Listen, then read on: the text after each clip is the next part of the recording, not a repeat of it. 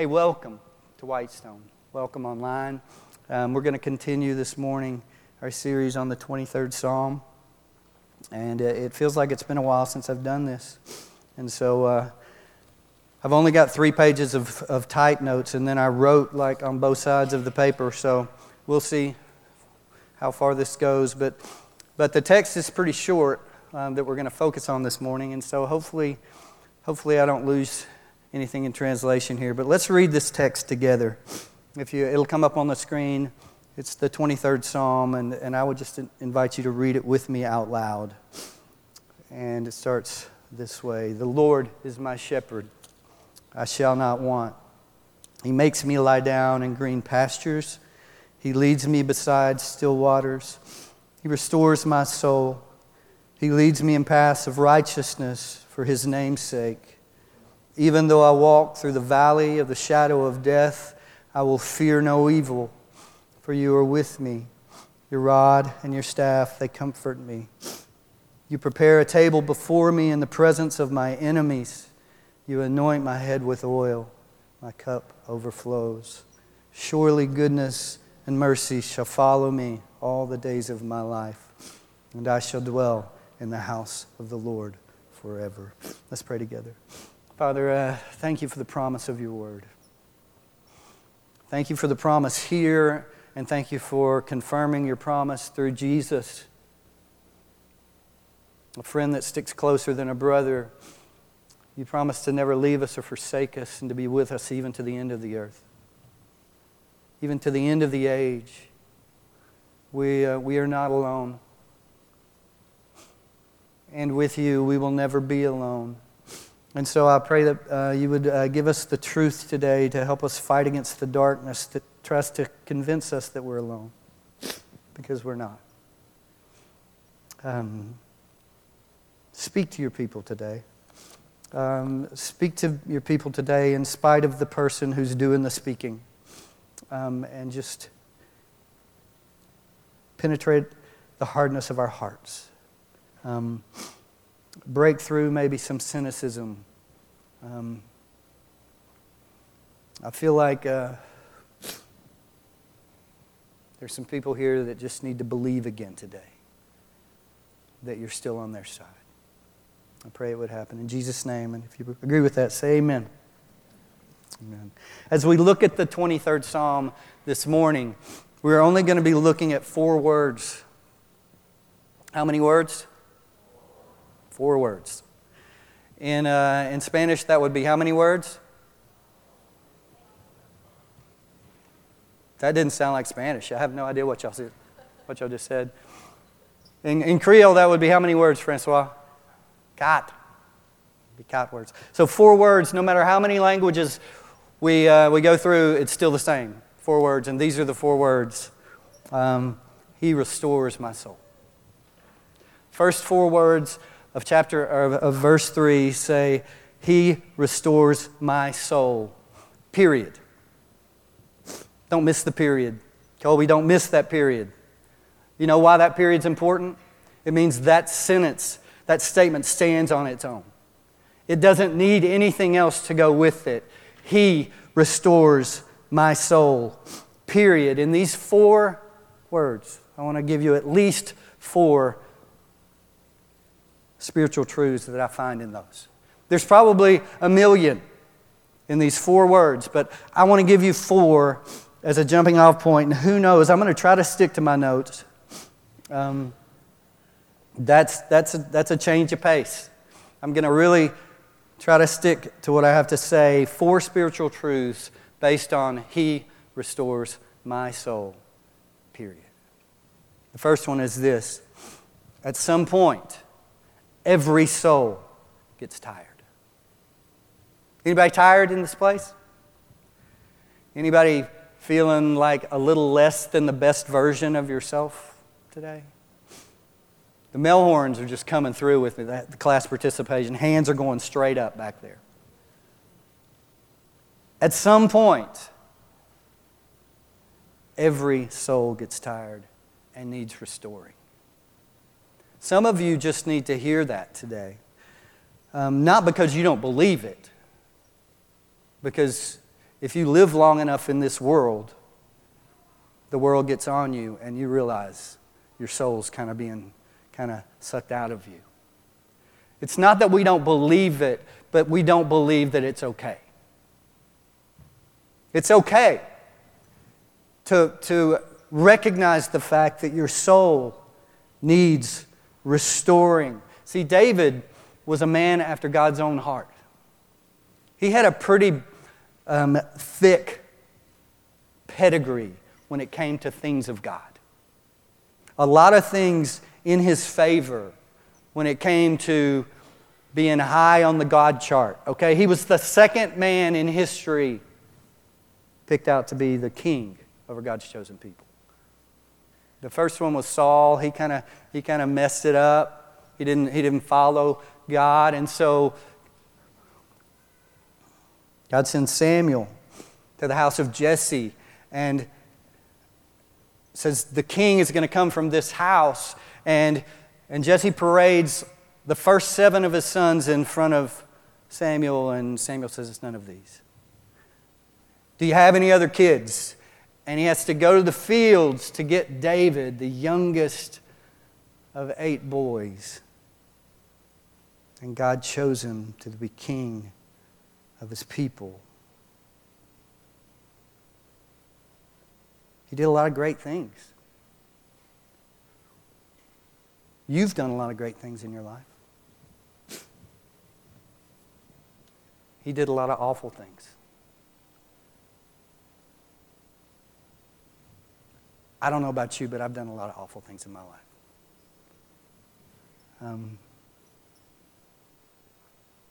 Doesn't change the way that God sees us. Doesn't change the fact that God wants to restore what the enemy tries to steal from you.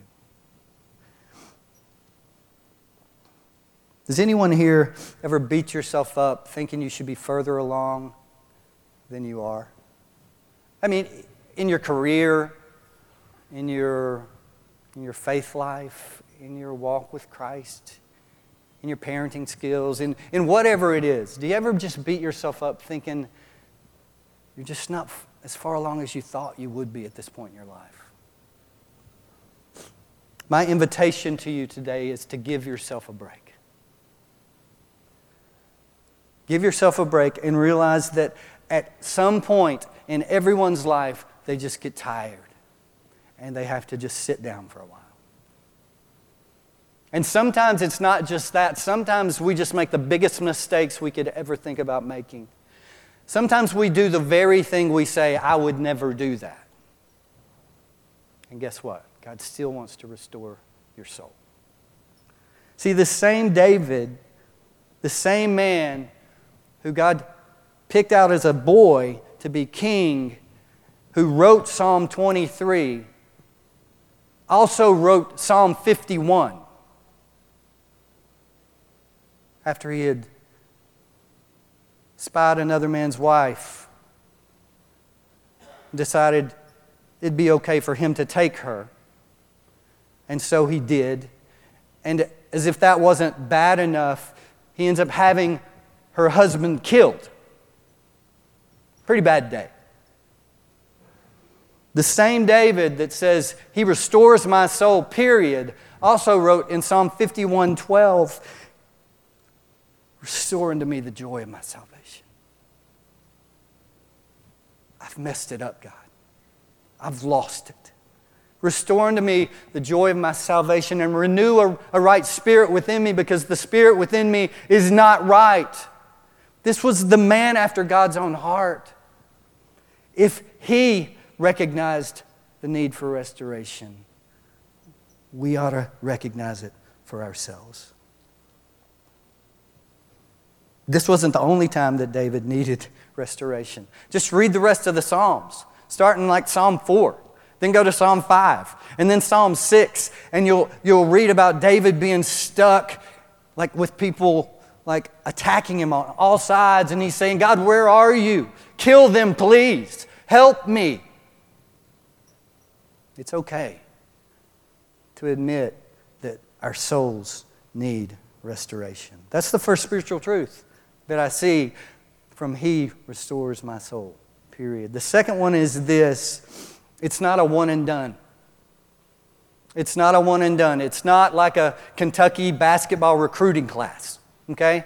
I did that for Kinsey because she's watching online and she loves it when I use sports analogies. What that means is a one and done in basketball is they're so good they come in and play for 1 year and then they go on and they make millions somewhere else, okay? When it comes to our souls, it's not like we can just call out to God, hey, can you fix me once and then let me be done? Wouldn't that be great? Wouldn't it be great if like we walked out of here and Mark's sermon was so great that your walk with God was changed forever and you never needed to confess anything again. You never messed up again. Like you just lived your whole life right there by the spout where the glory comes out. That's not how it works. It's not a one and done. It's not like it happens once. God restores us and then we're good forever. Instead, it's an ongoing process. It's called sanctification if you're being spiritual about it. It could just be called living and making choices. Like trying to walk and take the next step and not mess up. Honoring God with your next decision. Ongoing process of our soul and our strength, our very faith being tested, faltering, stumbling, making a mess of things. It's called the human condition, and all it means is restoration is needed. See, my fear for some of you is this, that you've grown content with your soul the way it is. You've grown content with, I don't have the spiritual gumption, the want to. I'm okay with the way things are. I don't pray, but I'm all right. It's all right. It's just that mediocrity of a broken soul.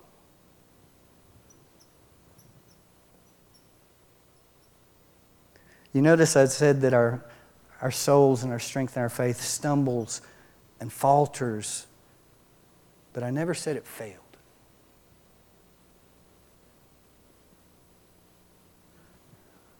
See, John chapter 6, verse 39 says this, that Jesus will lose none of those that God gave him. So even if your soul is in this spiritually dead place, if you're in Christ, He's not going to lose you. He's not going to leave you. John 10:28, words of Jesus, I give them eternal life and they will never perish. And no one will snatch them out of my hand, including them. You are not big enough to snatch yourself out of the hand of Christ. So your spiritual apathy, if you find yourself in that place where you know there was a time where God redeemed you, where Jesus called you and you answered, but yet you find yourself sitting in a place where you just kind of feel spiritually dead, you're not big enough to snatch yourself out of His hand. One of my favorite passages is Jude chapter 1, verse 24, where it says, now unto Him who is able to keep you from falling. He's able to keep you from falling and to present you faultless, clean, perfect before the presence of God. You think you're bigger than that? You think that your sin is bigger than His holiness? When He sets His affection on you, He's not going to let you go. And you know the most miserable place for a Christian to be is in a place of spiritual apathy. Because if you don't know Christ, you don't have conviction. Sin's pretty fun sometimes. There's always a price to pay at some point. But once you know Christ and you've tasted and seen that He is good, and then your soul is not what it used to be. Guys, don't get content with just living in that place. He's restored you before. He can restore you again. And He wants to. That word for restore is the Hebrew word shub. S-H-U-W-B. Shub. And it appears in the Old Testament 952 times. Restore. 952 times in the Old Testament. He restores my soul. That word soul is the Hebrew word nephesh. It only appears in the Old Testament 750 times. The Bible talks more about restoration than it talks about your very soul. The state of the soul. Shub. It's translated a lot of different ways throughout Scripture. It can be restore, like it is here. It can be return again. It can be recover, deliver. A lot of different ways. There are times in my life where all of those fit me. There are times I just need to return again. I need to be delivered from something. I was talking to Brock about this word this week in his office, and he described it this way. And I'm not putting words in his mouth, and this is my take on what he said, and so he might get up and preach this next week and say it a lot better than I'm about to. But this is what our conversation meant to me. He talked about this idea of restocking the shelves. And as he talked, I had this picture, because I'm a visual kind of learner, okay? And so as he's talking, I'm visualizing my soul as like this warehouse full of shelves. I'm not that big a person, so maybe a 7-Eleven full of shelves, okay? But as he talked, I had this thought of every time that we encounter someone in our lives that takes something from us. Some of you guys are just people. You know that? You have the gift of being friendly, and so people suck the life out of you because you're friendly, right? It's the downside of being a nice person. Keep doing it. I think Jesus likes it, okay? But every time we encounter someone in life that needs something from us or takes something from us. Angie and I bought these racks to go on top of our Jeep because we have these 2 paddle boards. And we were so proud of these racks. We never put the paddle boards on them because we couldn't figure out how yet, okay? But we're at Turkey Creek during Christmas in the middle of the day in front of the Target, and we come out and someone had stolen one of our racks off of the top of my... I felt so violated when people take things from us. It feels like the shelves of our soul kind of get emptier every time we fail. Every time we make the absolute wrong choice at the wrong time, or we choose to put our affection or our time in the wrong place, or we just give in to a temptation that we know we shouldn't give in to. Every time we make one of those, or name the train wreck of your life, that thing that every time you encounter it just wrecks your life. Guys, every time that happens, something gets taken off the shelves of your soul. And if it's never restocked, you end up with an empty soul. Does that make sense? Restoration is a universal need for each of us.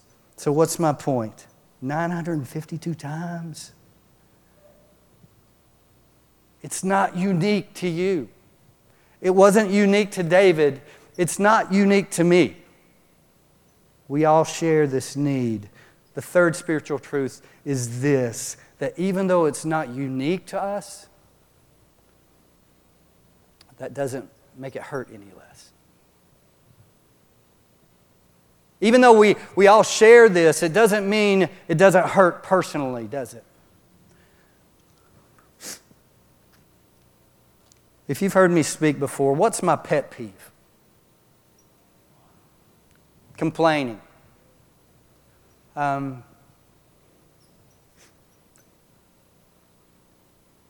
Guess what my personal weakness is? Okay, don't make a big list. I'm just looking for one thing. And I really don't want you to start shouting them out, okay? I'm going to tell you, it's vulnerability, letting people see my weaknesses. It's not that big a deal up here, because really the only way I know how to preach is to make fun of myself. So I do that a lot here. But out there, like in normal land, when I'm walking around, with the rest of the world, I feel like I'm supposed to have it together, and if I don't, it's not a place I like to be. Last week I came and I sat up and we had the baptistry out last week, and there wasn't any hot water, and during that whole process of trying to make that work, I just started feeling really, really bad. And so I couldn't even, I just got really weak, and so I went home. And I watched online, and I watched Brock get up here and just kind of bare his soul about how awful his life was. And so guess what I'm going to do right now? I'm going to talk about me. I'm going to talk about I'm going to do a Toby Keith song right now. I want to give you a snapshot of my life. I've shared a little bit of this, but it's kind of escalated since I spoke about it last time. And I share this to say it's okay to not be okay. Because I keep having to tell myself it's okay. But I keep waking up thinking it's not okay. So about 2 years ago, it was after the pandemic started, I ripped my house apart, okay? It's very beautiful right now. We've survived that part. Home is kind of a sanctuary again, okay? But for like a year of my life, it was like every time I looked at the house, I got sick at my stomach because I thought, you did this. You tore this apart, and it's never going to look the same again. It doesn't look the same. It looks better, okay? So that's a good thing. But that process started this kind of circling the drain thing for my soul. Remember, the title of this is He Restores My Soul. So this is going to turn out okay in the end, okay? But it doesn't have a nice little red bow on top of it just yet. And maybe your soul doesn't either. The pandemic started, and we kind of circled the wagons as a staff, and we tried to be creative, and we tried to be innovative, and I thought we did a decent job. But after a while, it wears on your soul. Isolation and just not being able to be with people really started leading me to question if I still knew how to fulfill my calling in a world like that.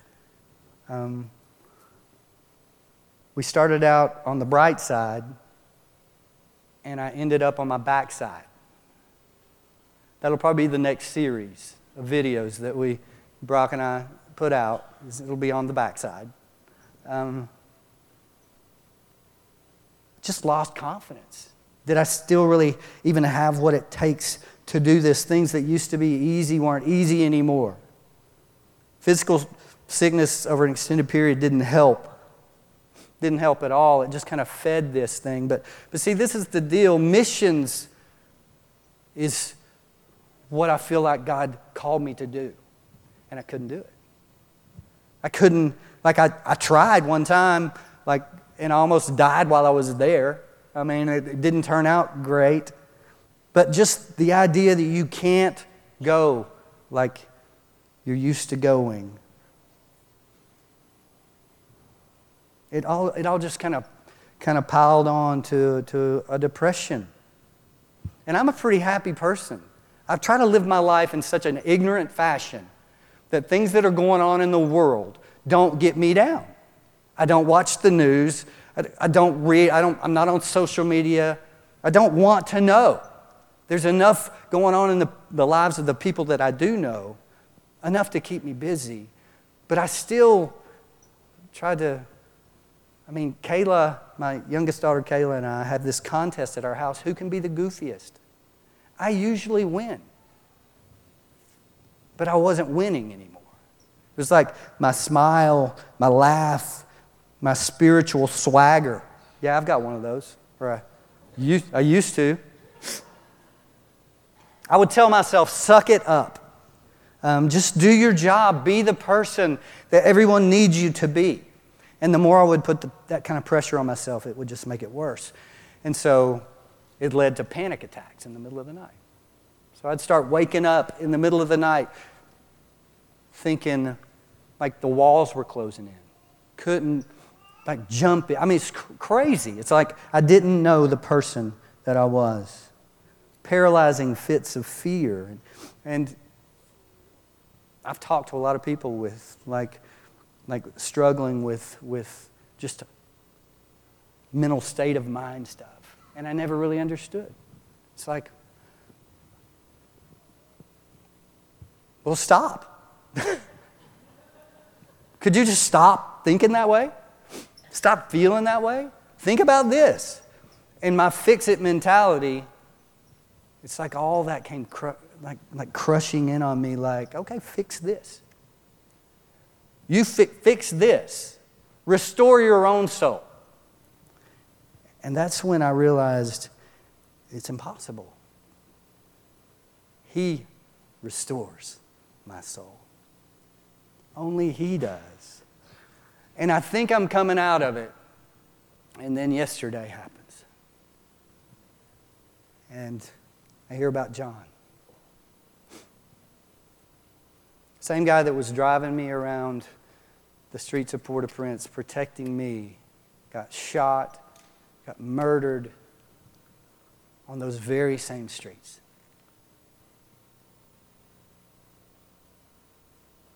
Lost a friend. 2 young girls lost a father. Haiti lost a hero. And I'm thinking, here we go. Because life just keeps coming. It just keeps coming.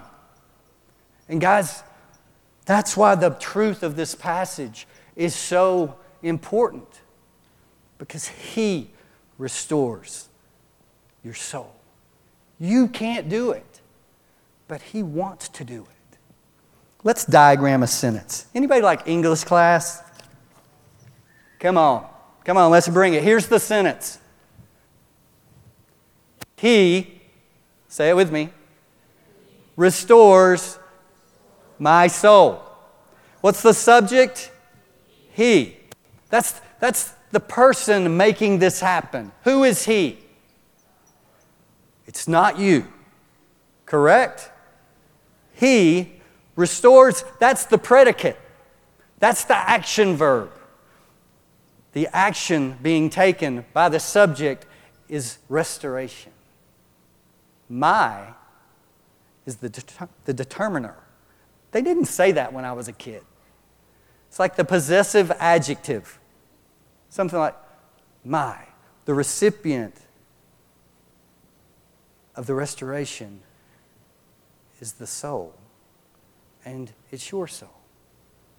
The soul is the direct object. It's being acted upon. Guys, it's not that complicated. He. Without He, there is no restoration. Yeah, you still have a soul. But unless He does the restoration, it's not going to happen. The fourth spiritual truth is this one.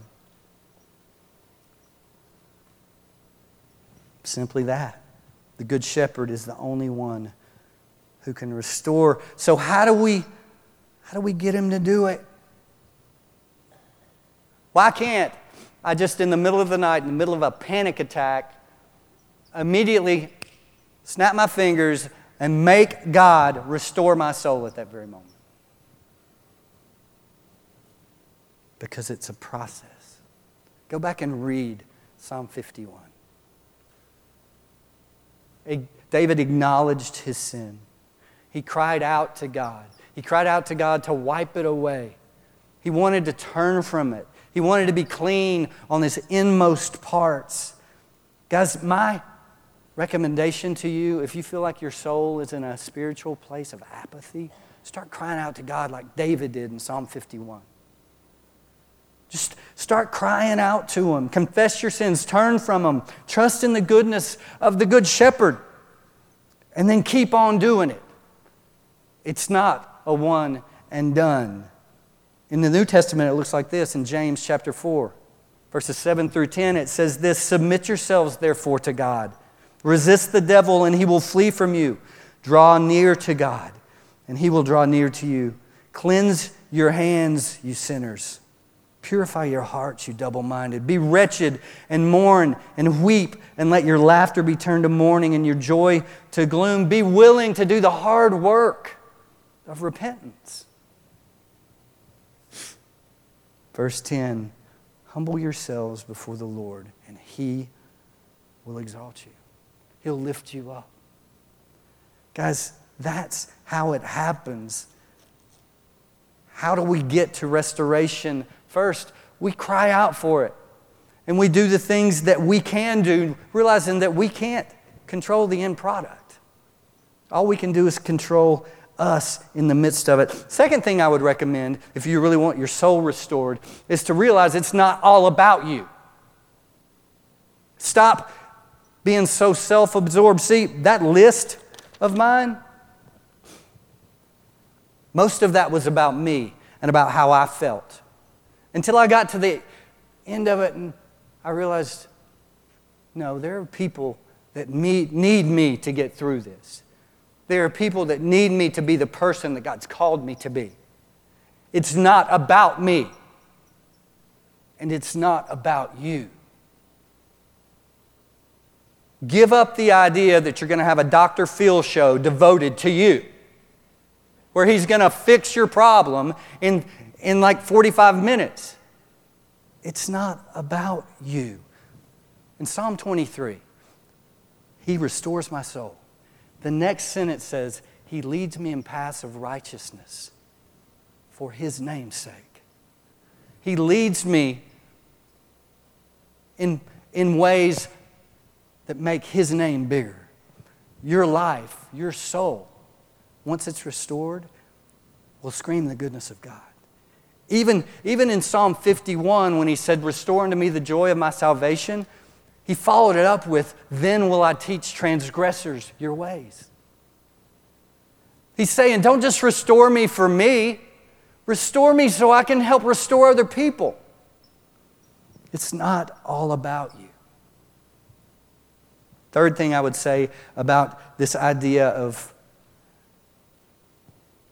how do we get God to restore us is to realize He's already done enough. Let me give you a statement of hope. For some of you in here or somebody watching online that thinks you've gone too far, screwed up too much, hurt too many people. In Joel chapter 22, or chapter 2, verse 25, it's this beautiful passage.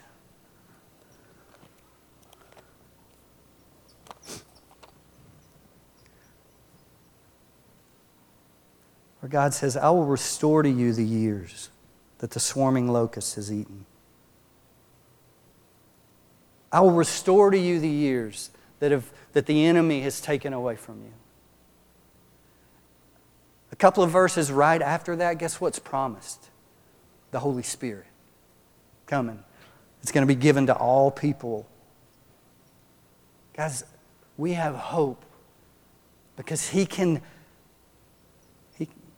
make beauty out of ashes. And He wants to. I want to close with this. Because usually when I preach any kind of Old Testament text, I try to tie it to a New Testament text. Because I think we have a responsibility to one another. So in Galatians chapter 6, just 2 verses, this is what it says in verses 1 and 2. Brothers, if anyone is caught in any transgression, you who are spiritual should restore him in a spirit of gentleness. Did you catch that word? If anyone's caught in any bad stuff, you who are spiritual should restore them with a spirit of gentleness. When I say the word spiritual to you, does that have a good connotation or a bad one?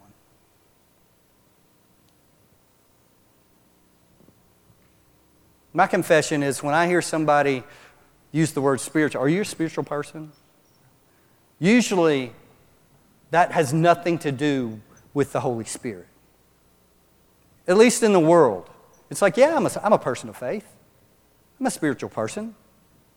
Usually what that means is they've built a belief system that fits their life, that makes them feel better about themselves. Just spiritual with a little s. It's it kind of makes, don't tell me you're a spiritual person. Are you a spirit-filled person? That's different. Because that's what this is talking about. You who are spiritual, restore them. See, this passage, Galatians 6, comes right after Galatians 5. And Galatians 5 gives us the fruits of the Spirit. And Paul says people who live this way keep in step with the Spirit. And then he says, you who are those people, spiritual people, when someone's messing their life up, don't judge them. Restore them with a spirit of gentleness. So, some of you might be thinking, well, Mark, you spent all this time saying, He restores. We diagram the sentence, the whole thing. Yeah, He does. But guess what you have inside you? You have the Spirit of the living God in you. You have something that the people around David didn't have in the Old Testament. The indwelling Holy Spirit is in you. And so if we corporately, who are Spirit-filled and are trying to keep in step with the Spirit, see each other caught in something we're not supposed to be caught in, God, through us, can help restore them in a spirit of gentleness. That passage ends like this. Verse 2, bear one another's burdens and so fulfill the law of Christ. Bear one another's burdens. I don't want you to feel sorry for me because I've gone through a hard time, but I would love it if you prayed for me. I don't want you judging me because I'm not as strong as I thought I was. But if you help hold my arms up, I wouldn't mind. That's Christian community. He restores our soul. Do you want your soul restored? Then cry out for it. Cry out for it. Realize it's not just going to be a one and done. And don't be so hard on yourself when you realize, yeah, I've kind of messed this up. Because He can restore the years that the enemy's tried to steal. Pray with me. Father, my prayer over this place is for restoration. It's for people to just come to the point of a realization that it's okay to not be okay for a season, but we don't have to be content with staying there because You, the Good Shepherd, want to restore our soul. And You've proven Yourself faithful and faithful and faithful again and again and again. And our sin doesn't have to define us, and our weakness doesn't have to define us. Thanks for being better to us than we deserve. Would You restock the shelves of our soul? As we continue to just kind of pick this psalm apart, which kind of word by word, God, just make every word jump off the page. And let us want to be better. Because I know You'll meet us there. As we humble ourselves before You, You will lift us up. And I pray it in Jesus' name. Amen. Let's stand and worship and respond.